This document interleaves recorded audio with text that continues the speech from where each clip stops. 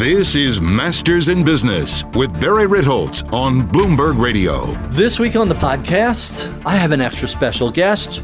Ron Carson, CEO and founder of the Carson Group, started way back in 1983, practically in his dorm room in Nebraska, has been one of the leaders in the RIA space, not just through Carson Wealth, the asset management business side, but through Carson Partners, which is a sort of TAMP plus for independent RIAs who are looking for succession planning and help on the back end of their business with technology, as well as Carson Coaching, which is a program that came about in response to demand from RIAs who were looking for a little more help and a little more assistance in running their businesses.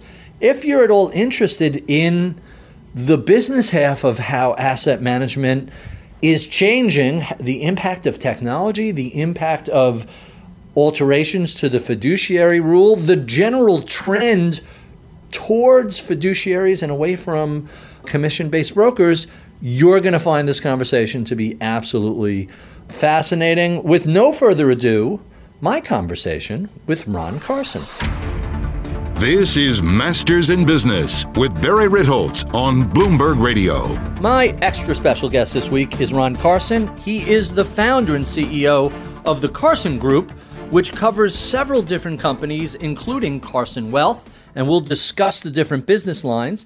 Ron is also the author of Proven in the Trenches and most recently The Sustainable Edge, two bestsellers on Amazon.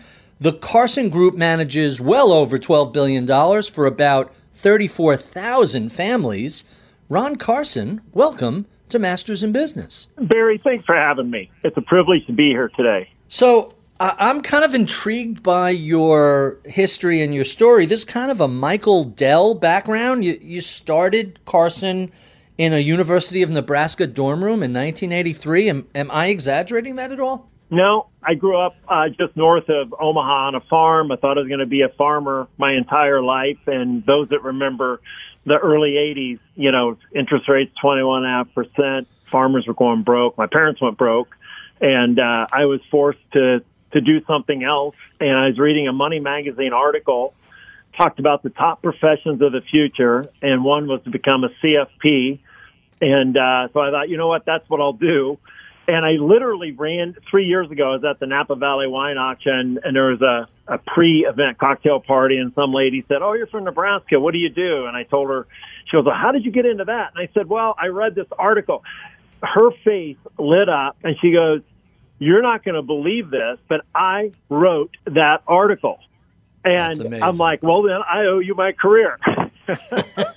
That's amazing. And I go back to 1983. You and I are similar ages, and when I was in college in 83, I was trying to scrape up beer money. I wasn't thinking about, let me launch a new business in an area that really nobody else is in. You had to be one of the first independent advisors. Is that a fair statement? I absolutely was. And in those days, it wasn't even viewed. I didn't know this. I mean, I was totally unconscious incompetent. I didn't know what I didn't know. And so I liked the idea of being independent, but there wasn't a lot of places to even go. The broker-dealer community was super small, didn't have a lot of technology, sold a lot of product, but that's how I got started. And, to this day, it was a great growing up experience. I feel like I grew up, with the advisory world. I remember in 1994, 11 short years after starting, I was so excited when, I realized I could become an RIA and truly be a true fiduciary for clients. And as you well know, our space has changed dramatically, several times over the last 30 years. To say the very least. So what was it, surrounded by farms going broke with interest rates at 21%, that made you say, I'm going to focus on financial planning? So initially, someone told me, so I went down to Nebraska to play football, and in my first part of the season, I ended up becoming injured. I was, red-shirted, but I came from a family where, my parents were struggling. I didn't have any money. And someone said, you can sell life insurance and make money. And I thought, well, I'd always had a knack for selling things, even as a kid. I went to auction school, so I sold people on let me do an auction for their junk. And, I had a little popcorn business. I had a lot of little businesses, so I always had this entrepreneurial spirit. And for 6 months, I just called out of a phone book. And Amico Life had just come out with life insurance in those days. EF Hutton had come out with the Universal Life. And I didn't like trying to talk someone into buying insurance, whether they needed it or not. And shortly after that, I thought, I want to get my securities license. And I was fascinated by the stock market and the capital markets and how they functioned. And it just, I feel like I have hardly worked a day in my life. First few years were tough. There's a couple times I thought I hated, I was going to quit the business. But once I got some, I'll call it, epiphany around just, taking care of people and really putting people's interests first. Not only did the profession become a lot more fun, but I grew incredibly fast. And I've always stayed in this line of work. And I've always been a non-traditionalist. I've always thought of different ways of doing things. And so it allowed me to not only be in a business that I enjoyed, but it gave me a lot of, creative space in order to try different things. I love that phrase that you've never worked a day in your life. My wife used to tell people I'm gainfully unemployed, which I guess is sort of the same spirit. So since you started back in 83, you're coming up on 40 years soon. Do you recall who was your first client? Do you remember the first person who said, Ron, you seem like a trustworthy guy. Here's all the money I have in the world. Try not to screw it up. I do. They owned a drugstore in the middle of Nebraska. It was a small town, and I remember them writing me a check, and I pulled out of town. Of course, there was only gravel roads in and out of this small town, and I remember pulling my car over. I got out and I ran around it like 6 times, jumping up and down. You would have thought I won the Powerball lottery. And he passed on shortly after they became clients, maybe a couple of years, and then she was a client until probably about 5, 6, 7 years ago. And then their children are clients to today. But that was the very, very first one. You'll never forget the first one. Yeah, to say the least, that's a great story. Let's talk a little bit about this division of the Carson Group. Tell us, what is Carson Wealth and how does it fit into the bigger umbrella organization, which seems to have a number of moving parts?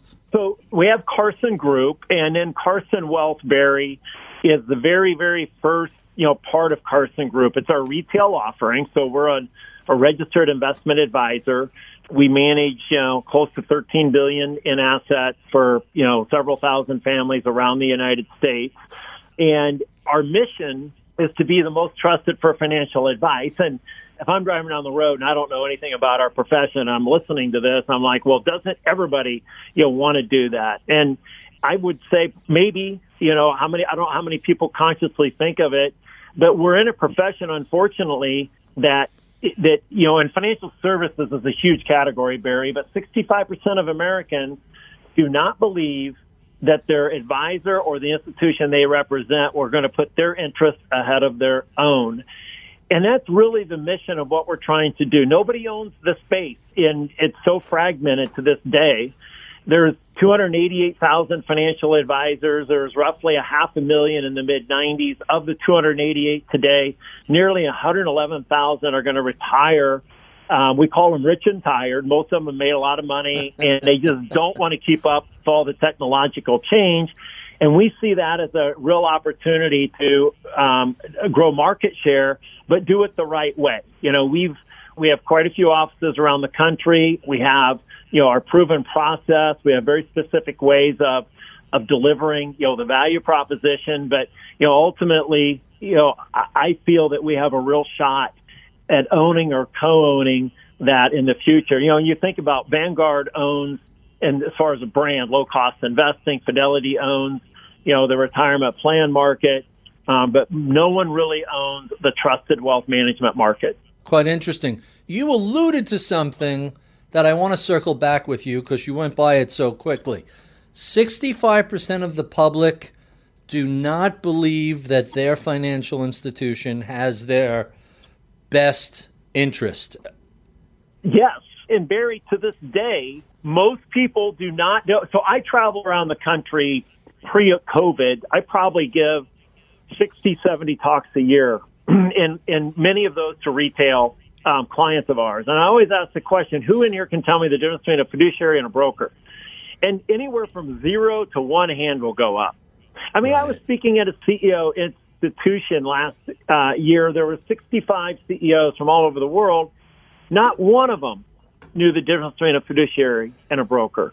And to this day, a broker is not required to put your interest first. It's only suitability. That's it. I mean, if they disclose it in a 1,000-page prospectus and it says they can do it and they can charge it, it makes it quote unquote legal.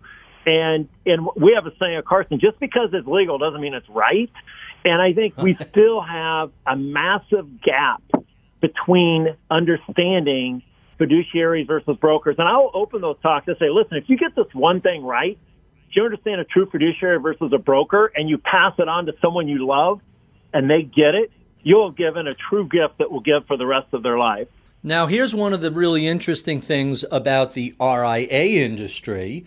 Over the past 20 years, a lot of who we think of as big brokers, UBS, Merrill Lynch, Morgan Stanley, a big portion of their employees have moved either to be hybrid broker RIAs or just registered investment advisors, RIAs.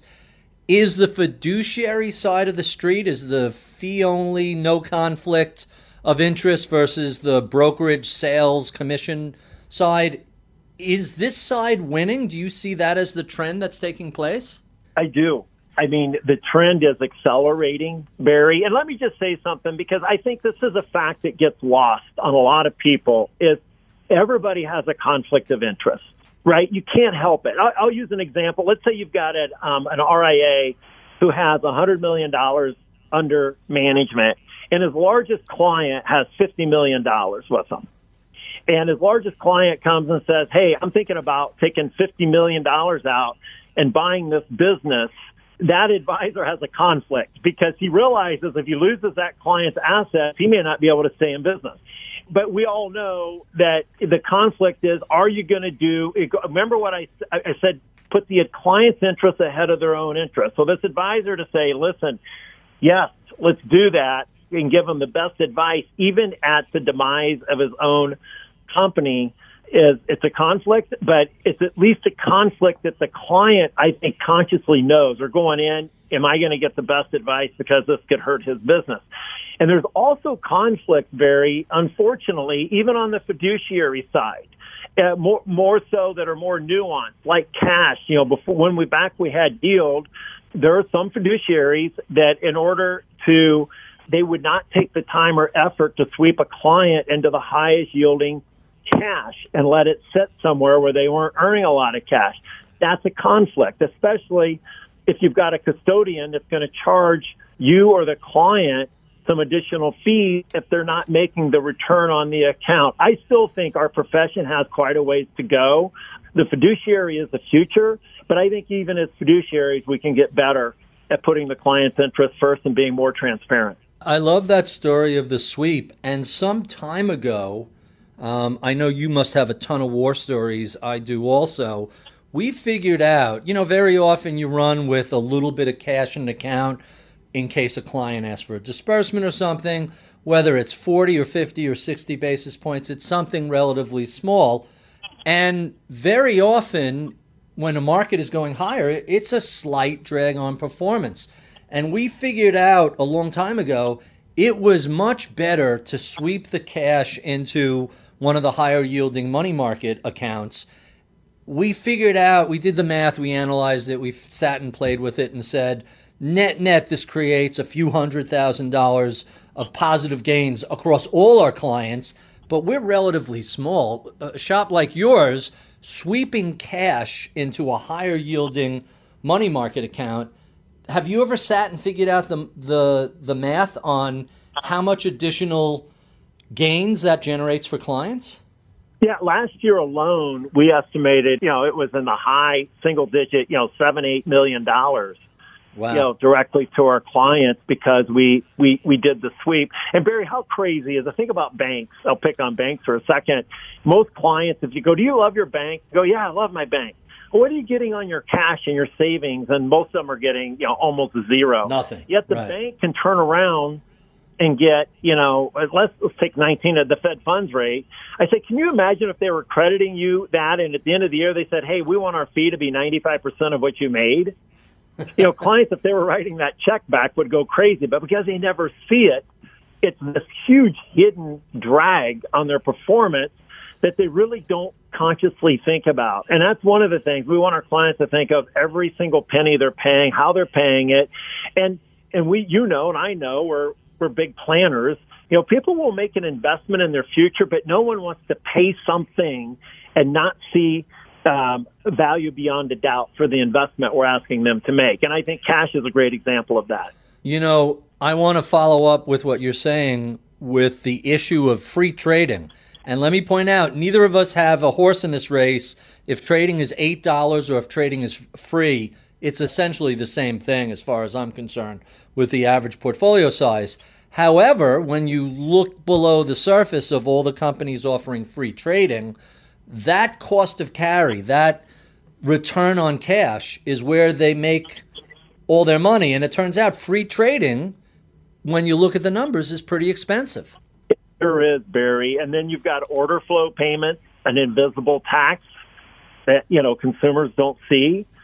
Like I said, there's a lot I think we can still do as a profession to become even more consumer friendly, than we are today. I don't disagree at all. Let's talk a little bit about your coaching business. What is Carson Coaching?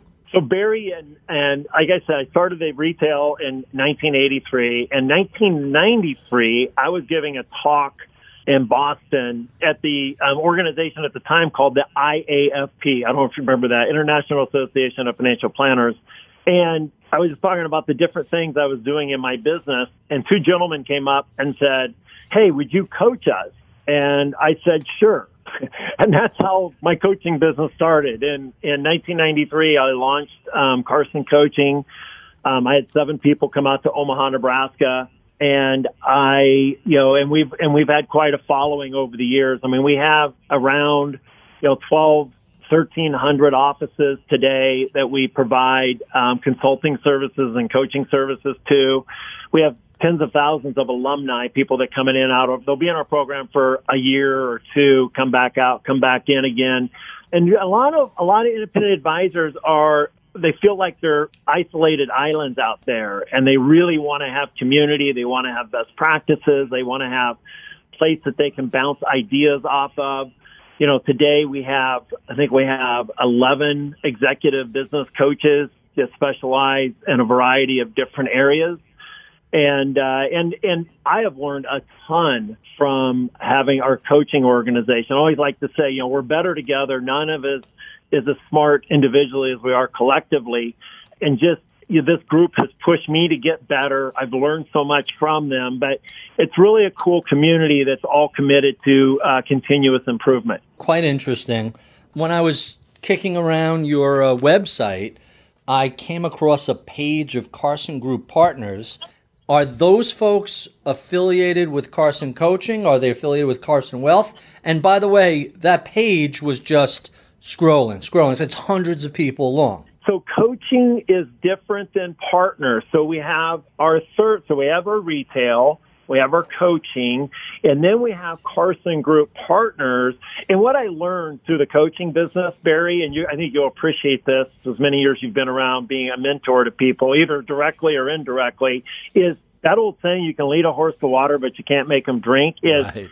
You can give them all the ideas, but very few people. I used to get questions all the time, like, Ron, how can you give everybody your secrets? I said, well, first of all, I want our profession to be better, and I believe it's us against the evil empire out there, the conflicted model. But number two, most of them won't do anything with it, and it's not a real competitive threat.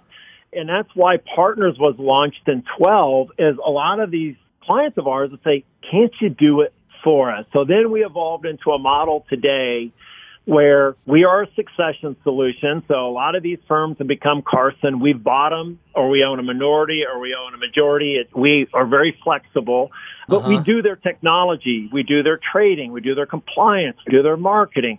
We do everything with the exception of actually sitting down and meeting with the client. We have CPAs. We have attorneys on our team. We have a trust department. I mean, we have insurance department where we can provide all of that in one single pane of, think of an Amazon experience. And most of the smaller independent advisors can't begin. They're so stuck in the whirlwind of trying to run their business day to day.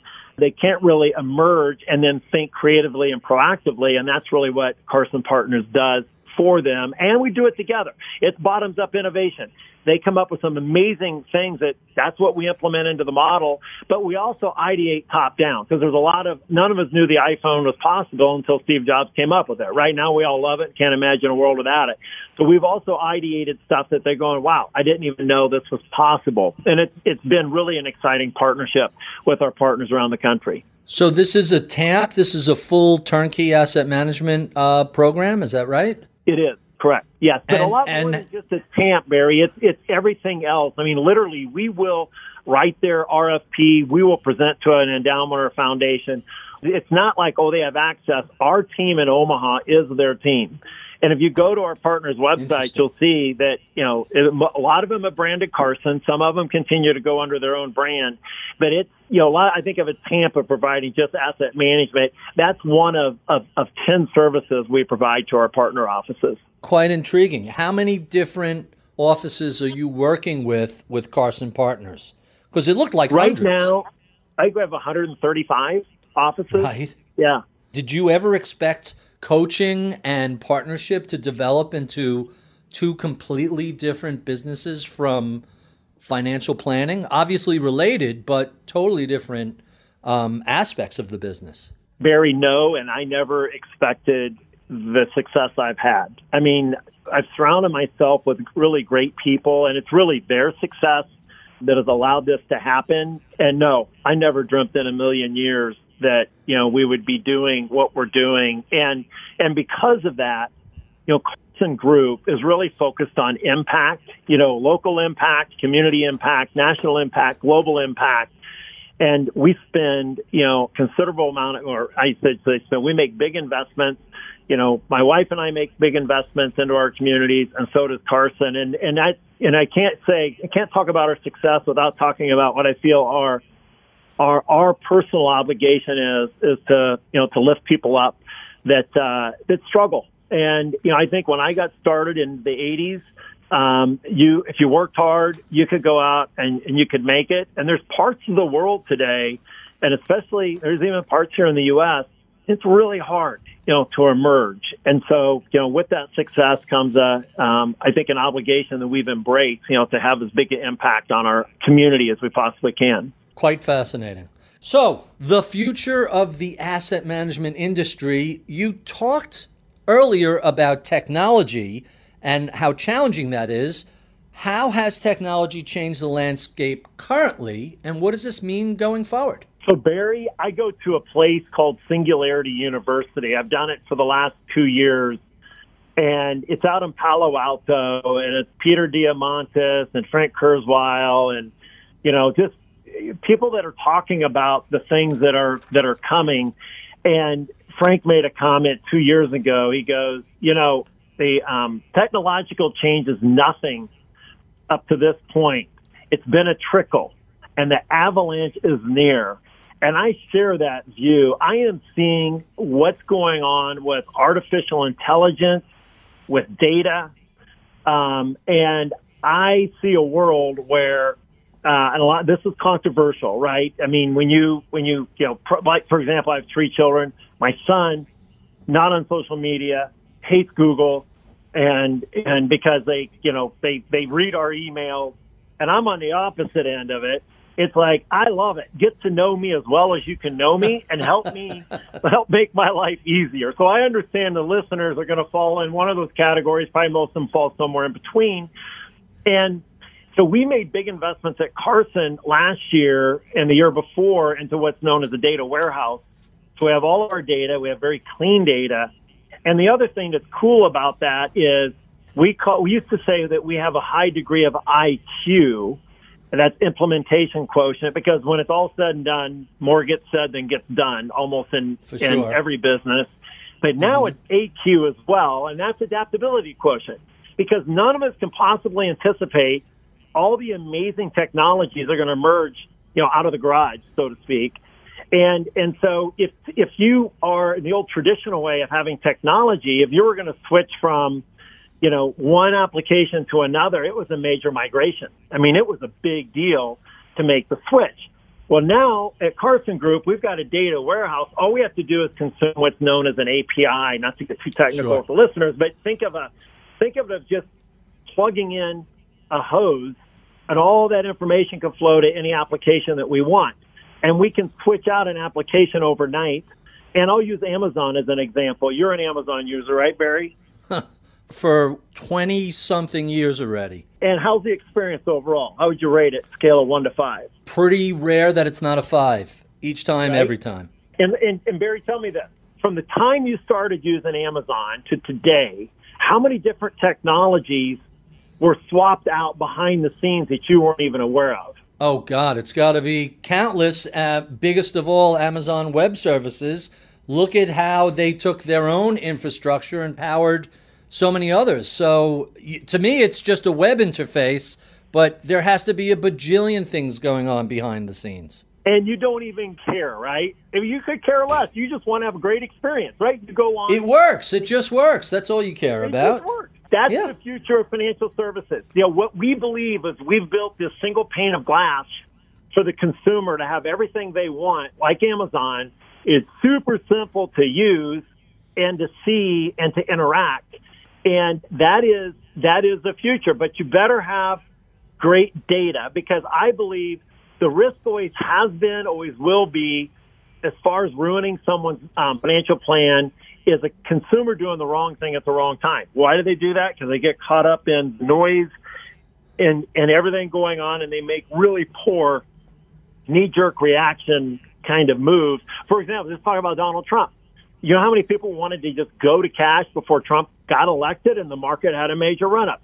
You know how many people went to cash in the middle of COVID because they said the world can never recover from this, or at least for the next several years? When in fact, if they would have just had their risk budget right and then taking technology a step further, we get to know when a client's logging on, what's going on in their life, what are they reading, and we can anticipate now moves that they're going to make that might be counter to what's in their best interest, so we can get out ahead of it. We can have a meeting with them. We can talk about it. And this is just the very, very beginning. I saw a technology. I spoke at Tiburon last year in New York, and I talked about the future of artificial intelligence. And a lady comes up to me and says, I'm developing that. You got to see it. And I brought this back to my team, and they're like, well, we don't think anybody's that close. They did a demo for us, Barry. We were asking this engine financial planning questions, and it was giving us answers, and we thought we were talking to another person on the other end. It was that good. And this stuff is going to continue to get better and better. Just imagine today, if we sit down with a client, we got lots of technologies. I mean, it used to take me a weekend really to get ready for a big client and a review and all the things we needed to do, and talking to their tax professionals and their attorney and their insurance agent. Now, all of that stuff is fed in, and we can be ready and have a really productive meeting in an hour. But the future is all of this stuff, tax, legal, risk, cash flow, all of that's going to be looked at 24 hours a day, 365 days a year. And there's going to be alpha actions that can be generated because of the technology. That's the future of financial services, and it will be mind-blowing the kind of value we can add. And the consumer is being expected to, they want an Amazon, a Netflix, a Google kind of experience, and that's what we're going to have to deliver. I don't think financial advisors look at each other as their competition. It's really those experiences that we're going to continuously be compared against and compete against in the future. So when the first sets of the various automated advisors rolled out. People call them robo-advisors, but I think that's a bad moniker. But shops like Betterment and Wealthfront, there was a general backlash. Oh, this can never do what an advisor can do. Do you think that eventually we'll get to the point where, hey, Ubers will be self-driving cars and financial advice will be some bot telling you what is best for your financial circumstances? I think it's going to be a combination. So my view, Barry, is technology at the higher end where there's more complex needs is not going to replace the financial advisor, but it's going to enrich the experience for both the advisor and the consumer and allow us to do a much, much better job anticipating somebody's needs before they even know they have them. At the lower end, I think there are people that, and today, I mean, I went and signed up for all of those, and they just, there wasn't a lot of substance there. There wasn't a lot of wow, that was really, really good, or you really helped me. But I think it's a place to get started. I think the future is going to allow people to migrate, start there, move up to a hybrid experience as their complexity grows, eventually have a full-on traditional kind of relationship. But sometimes a client can sit at that higher traditional relationship. There's not a lot of changes. There's not a lot going on. And then they go, do I really want to pay X for this? And today, the only choice they have is to fire their advisor or to have an uncomfortable conversation about reducing their fees. Under this, I think, future model, they'll be able to ratchet down to a different service offering without having to go through, liquidating and all the tax ramifications, all the friction, even the bid and ask friction that come with that. But I think technology is going to give consumers a lot more choices and a lot easier way to measure, am I getting the value for the investment that I'm being asked to make in a form of a asset management fee or a financial planning fee or a retainer fee. Really interesting. You alluded to something earlier that I have to follow up on, where you talked about a lack of young people in the industry and a number of people retiring. But I want to go a step beyond that and ask you, let's throw this out in three parts. The first part is, how do we get more people interested in financial planning? Secondly, how do we get more women interested in the field? And third, how do we bring more people of color into the field? So we're announcing a major diversity and inclusion and next-gen initiative at Carson, Barry, because I think, as a profession, we've all sat around and waited for someone else to do it. And we've been experimenting at Carson with an intern to hire program where we've gone into colleges and had interns, and we really interview them as though they're going to come to work for us, and we do offer them a job at the end if they perform well. And we ask them to interview us at the same level. But we're building an office campus here in Omaha. We have Carson University today, so we do a lot of teaching and get young people interested. But we're going to take that to a whole new level. The other is, of people of color. It's been you and I, right? It's been you and I in this profession forever. And right, for sure. I still scratch my head and go, why? Why have we not been more successful? Because people think it's a sales job. It's not. There's so many, there's so many different tracks that you can take. And by the way, you got a huge tailwind behind you because we have, more than half of who's in it today is going to be gone. They're going to be retired. And there's more people over the age of 80 in our profession today, Barry, than under the age of 30. That's amazing. Right?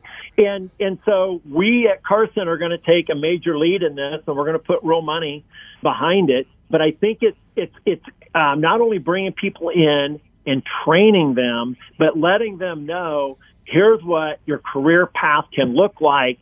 And here's one of 5 different paths that you can take to be successful. So I think it really is going to come with in the trenches education.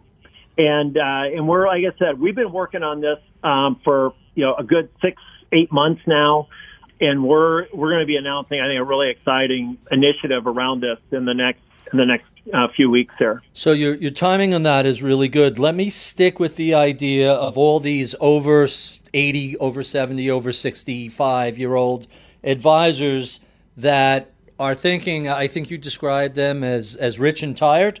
Are they going to retire? Are they going to hand off their business to somebody junior? Are they going to sell it? What does and it's a barbell. I think it's like 30 or 40% of the profession is over 60, maybe even more than that. What are those folks going to do with their practices, with their businesses? It depends on the advisor. So there's really three different flavors out there. You've got the advisor who has next-gen people there. They can't afford to buy in. And this is where we've been successful in helping the next gen actually buy out the founder. Our Chicago office is booming. And this was, a great example of, it was a CPA firm. The founder of the firm was like, I love my clients. I want to take care of my clients, but I'm not going to give my business away. So we're able to come in and finance them buying out the next generation. So that's one model. The other model is, you get some of the same people that retire, but they don't tell their clients they retired. And what I mean by that is they're just, they're working a few less hours every year on a daily basis. They're playing more golf, more time with grandchildren. They're not really bringing any new clients. And if they lose a client or client passes on, they're not really that aggressive about going out the next gen. The problem with that is they're not making huge investments, into the next, into really what it takes to stay competitive, in the field. And then there's a third bucket, and they want to exit the business. Like, I don't really care about the next gen, and I don't care about my clients. I want to get the highest check possible. And we see all three of those, going on today. Of course, we focus on the next gen, someone that really cares. We did a deal recently, and the office was in Vermont. And, this guy, we are never the highest price, payer because we're really looking for alignment of interest. And, and we really want the founder to stick around and make sure that it's going to be a super smooth transition.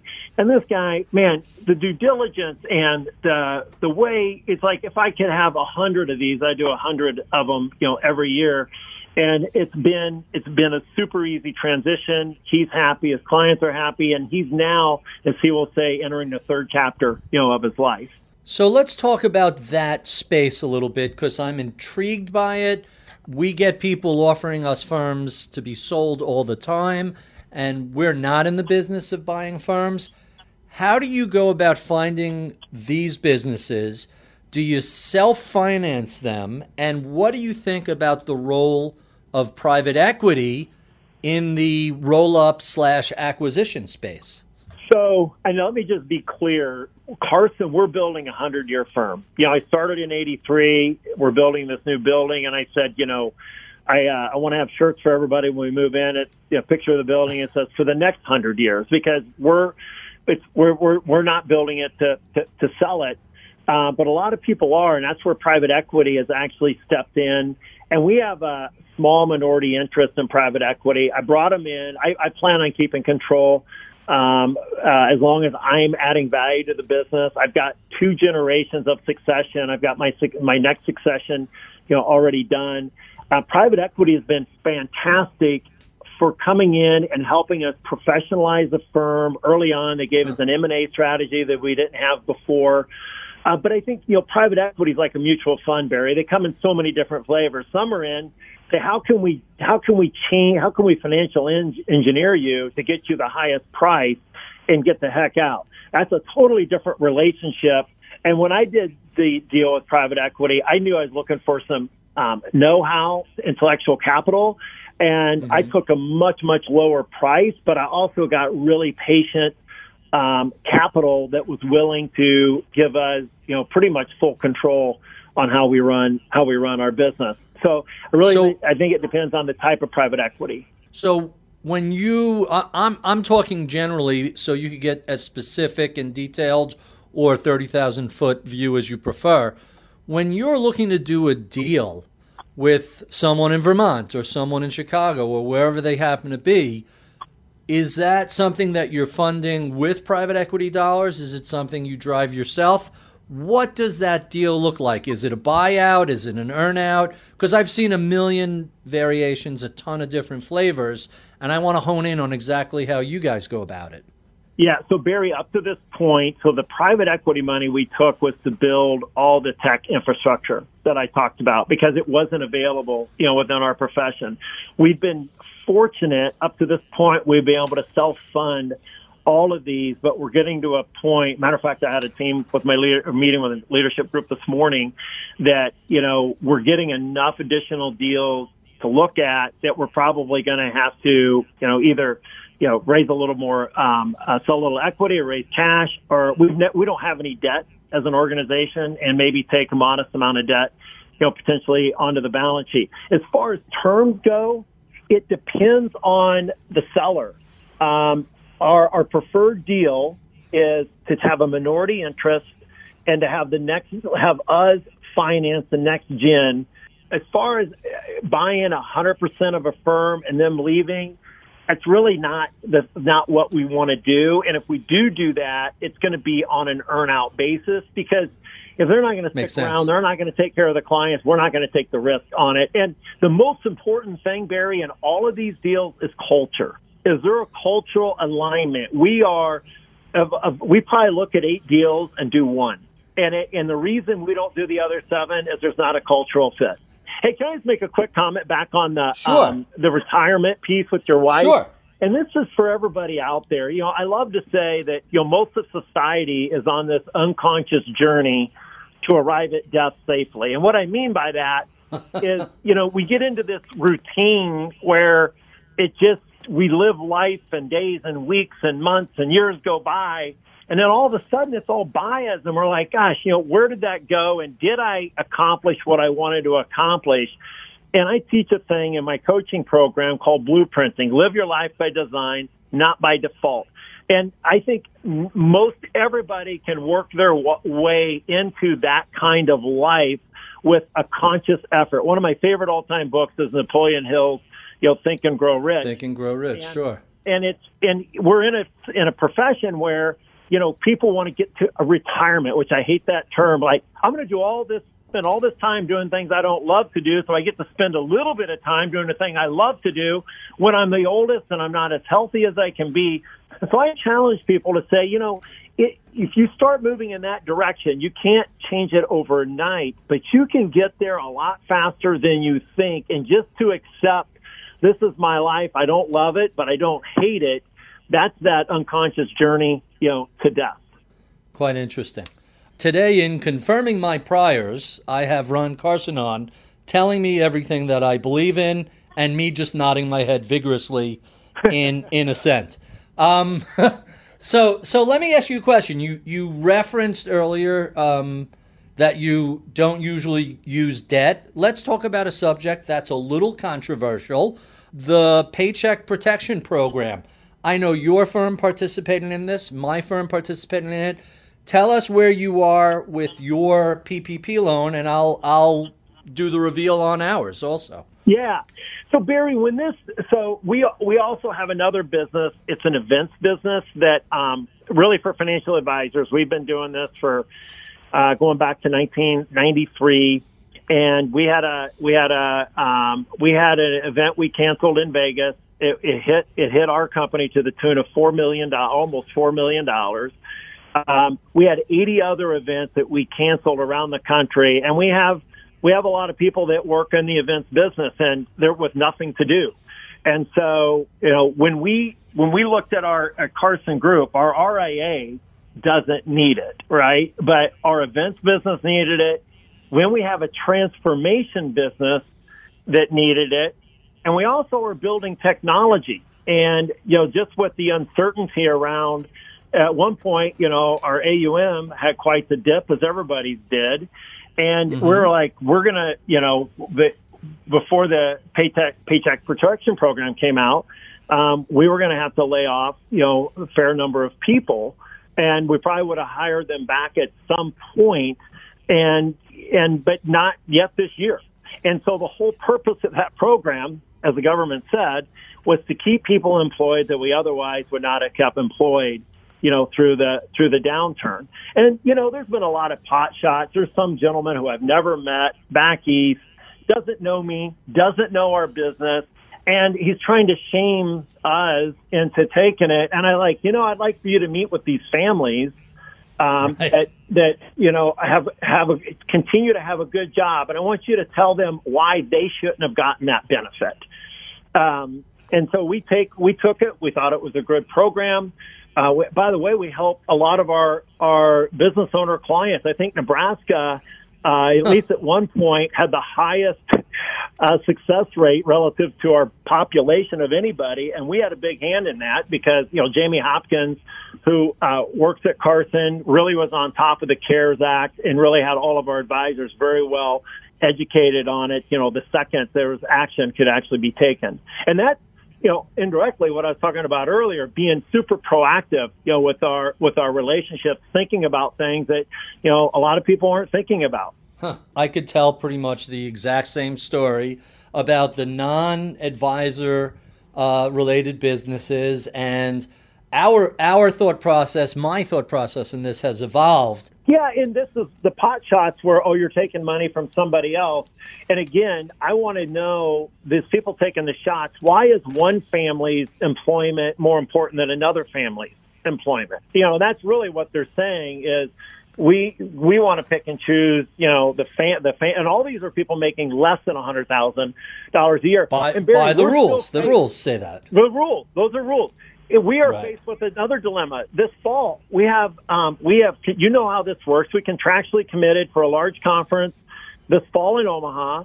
We've got 500 hotel rooms that we're on the hook for. Because social distancing, we don't have enough room to bring people in and actually consume all those rooms. So guess who gets to write a check for that? It's amazing to think that, and that's before the second wave comes in. What we're dealing with today, and especially along the Sun Belt, has been a spike in infections that's still part of that first wave. This isn't even the second wave. Yeah, I don't think this thing is done by any stretch of the imagination. I think it should have been handled a lot differently. I think we should have quarantined those that were high risk. But, to do what we did to our economy, and it could, of course, Monday morning quarterbacking is great. Right. But hey, our leaders, this was an unknown, and we still don't know, the full ramifications of how this will impact our society for many years to come. If you look at places like Germany and Switzerland and New Zealand, they seem to have come up with the right balance. They were very aggressive, not only with quarantining, but with testing and contact tracing. And our numbers are still, not going down the way they should. At least the mortality rate has improved. The number of people who are dying from this is, it's ticking up more slowly than it was. It's not accelerating. But it certainly seems like more and more people continue to get infected every day, especially if you back out the early states, back out Washington State, New York, Connecticut, New Jersey. The rest of the country ain't looking so hot these days. I agree. I mean, we've been fortunate in Nebraska, and I still go up to our family farm pretty much every weekend, and the whole county up there has 5 cases. I mean, and you've got to drive 2 miles to see another person. So It's been nice having. Yeah, we social distance our whole lives when we're up there. We didn't even know what we were doing. That's right. But before we get to a speed round, there's a couple of questions I missed during the broadcast portion that I have to ask you. One of which is, what's a day in the life of Ron Carson look like? How do you spend your time every day? So I get up super early. I typically get up somewhere between 4 and 4:30 in the morning. I love my morning coffee. So I get my coffee, put the dogs out, get my coffee. I read. I love to read. I read. I think. I meditate. I do a little bit of breath work, and then I work out, and then I move into, I've got meetings, pretty much, throughout the day, and then the evening is. I'm so lucky. I have my kids. I have one daughter that lives 5 minutes north of me, another daughter that lives 4 minutes west of me. I have a grandchild. I have another one on the way. I've got a son who just graduated. He lives about 15 minutes east of us. And so, we're spending time with family, and I'm normally sound asleep by 10 o'clock at night. So it's, and I got to tell you, I love, I got my life to where I get to spend my life doing things I love to do, Barry. versus the things I have to do. And I can just hear it in your voice. I mean, you're a man of passion, and it just, I get out every day with a ton of enthusiasm. And I tell people, hey, if you start hitting the snooze button and you hit it more than twice, something's wrong. You've got cancer developing on your enthusiasm. So, reorganize your life and your day to where you can't wait to get out of bed and get started with the day. I totally agree, and I'm going to horrify you a little bit. Snooze button. If you're still using an alarm clock, you need to change your lifestyle. But that's a whole nother conversation. Well, I use the phone metaphorically as my alarm clock, my iPhone. Yeah. I'm fond of saying this podcast is the most fun I have all week, but it's a pretty high steady state. This is just the peak of it.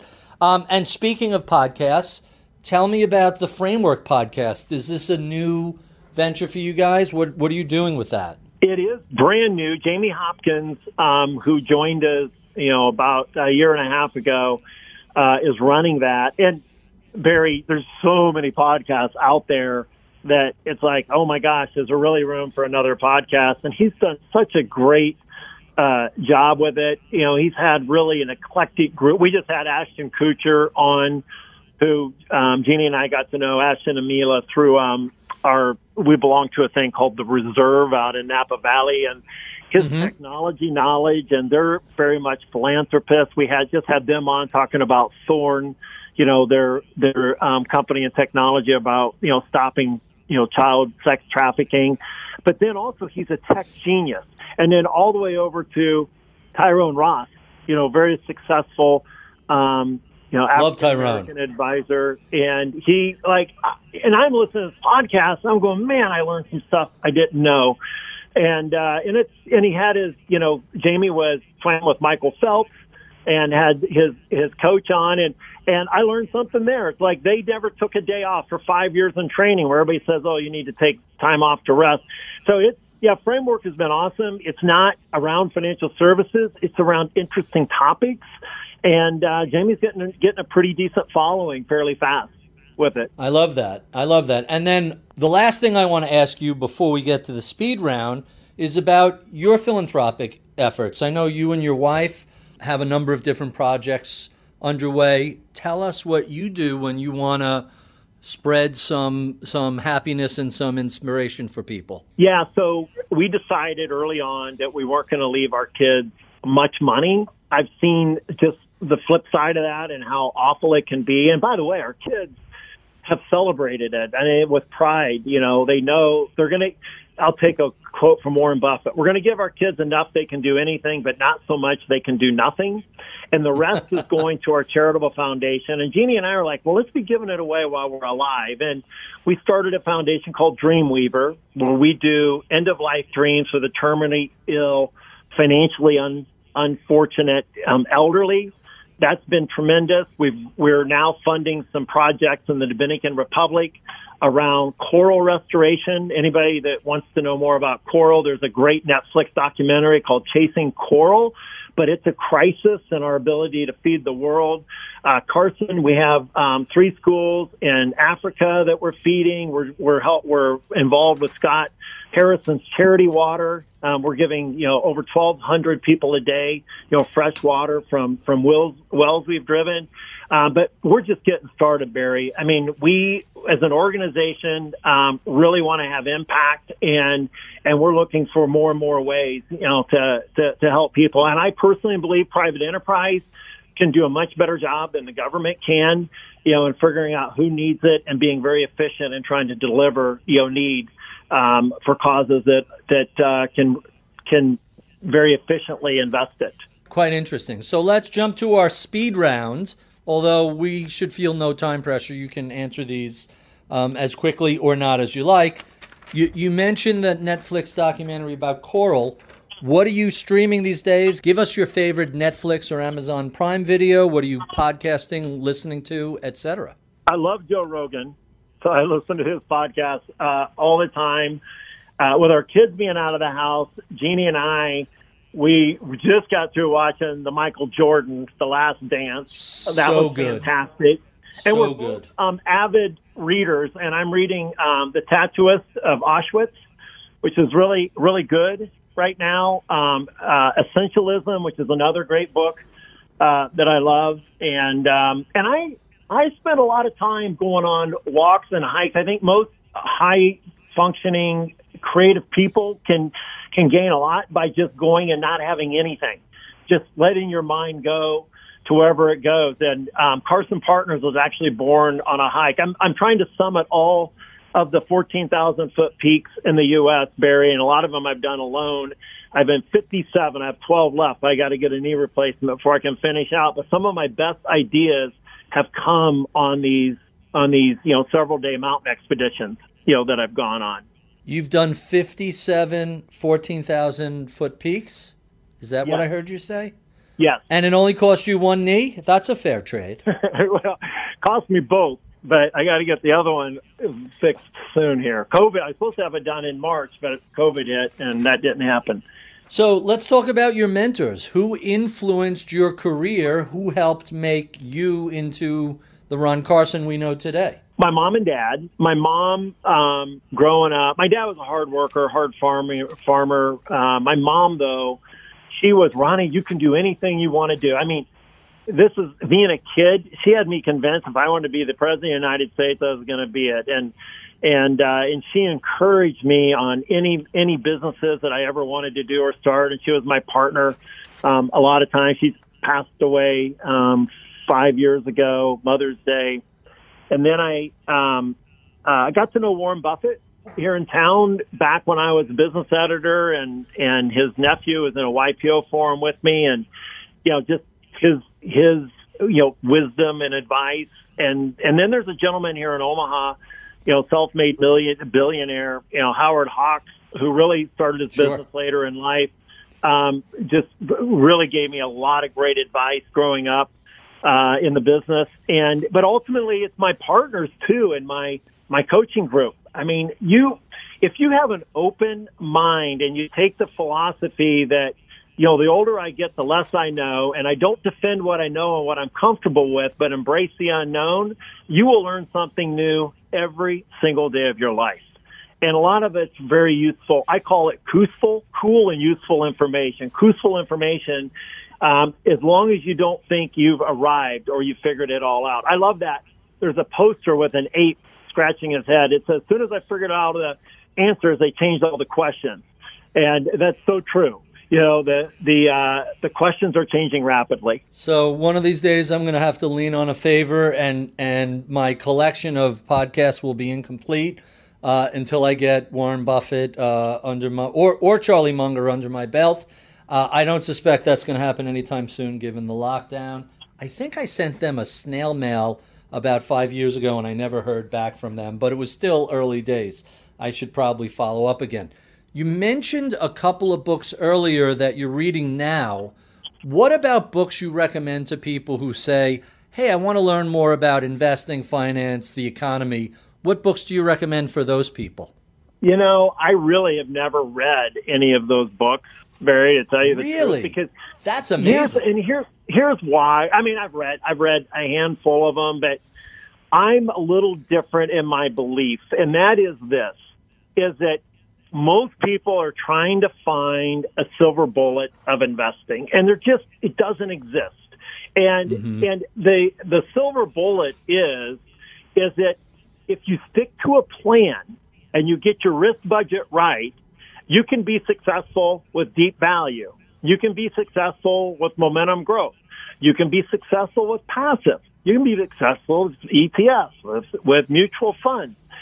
But as soon as you start reading this book, and then you read that book, and then you get distracted, and you think that you've got something that's a black box. I mean, trying to have it happen in a hurry, Barry, just doesn't happen. And my nearly 40 years in this business, the clients that have followed a plan, not gotten emotional, they got more wealth than they could possibly spend in 10 lifetimes.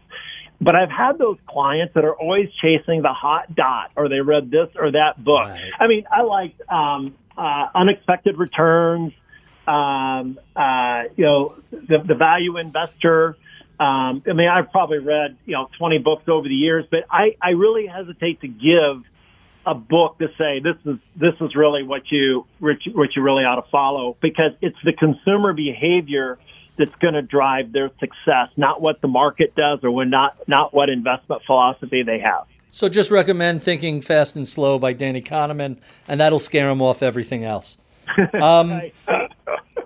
So what sort of advice would you give to a recent college grad who came to you and said, hey, I'm thinking about a career in finance? What would you tell them?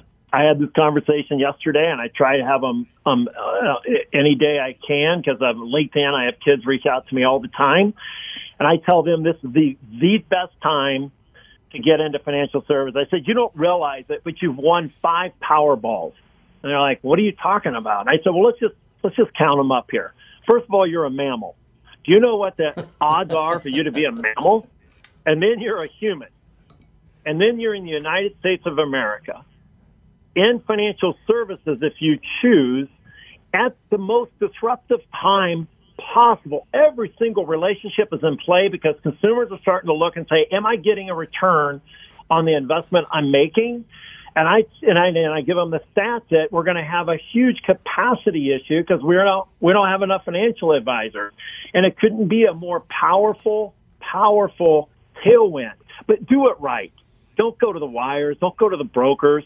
Go find an RIA that really is mission focused, that's not building it to sell it, that is really about being a consumer advocate, and you will do incredibly well. And by the way, when you prove your worth, negotiate a way to participate in equity.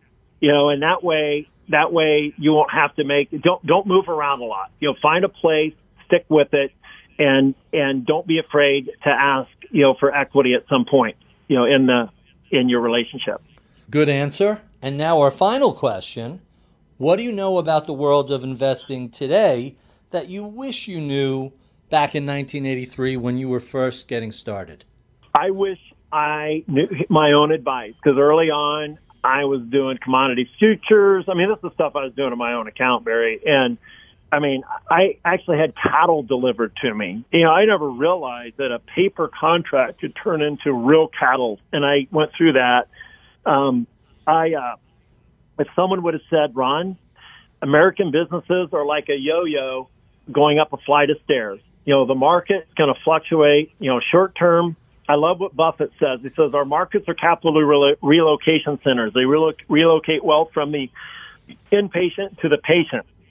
And my own take on that is they relocate wealth from those that have a plan, from those that don't have a plan.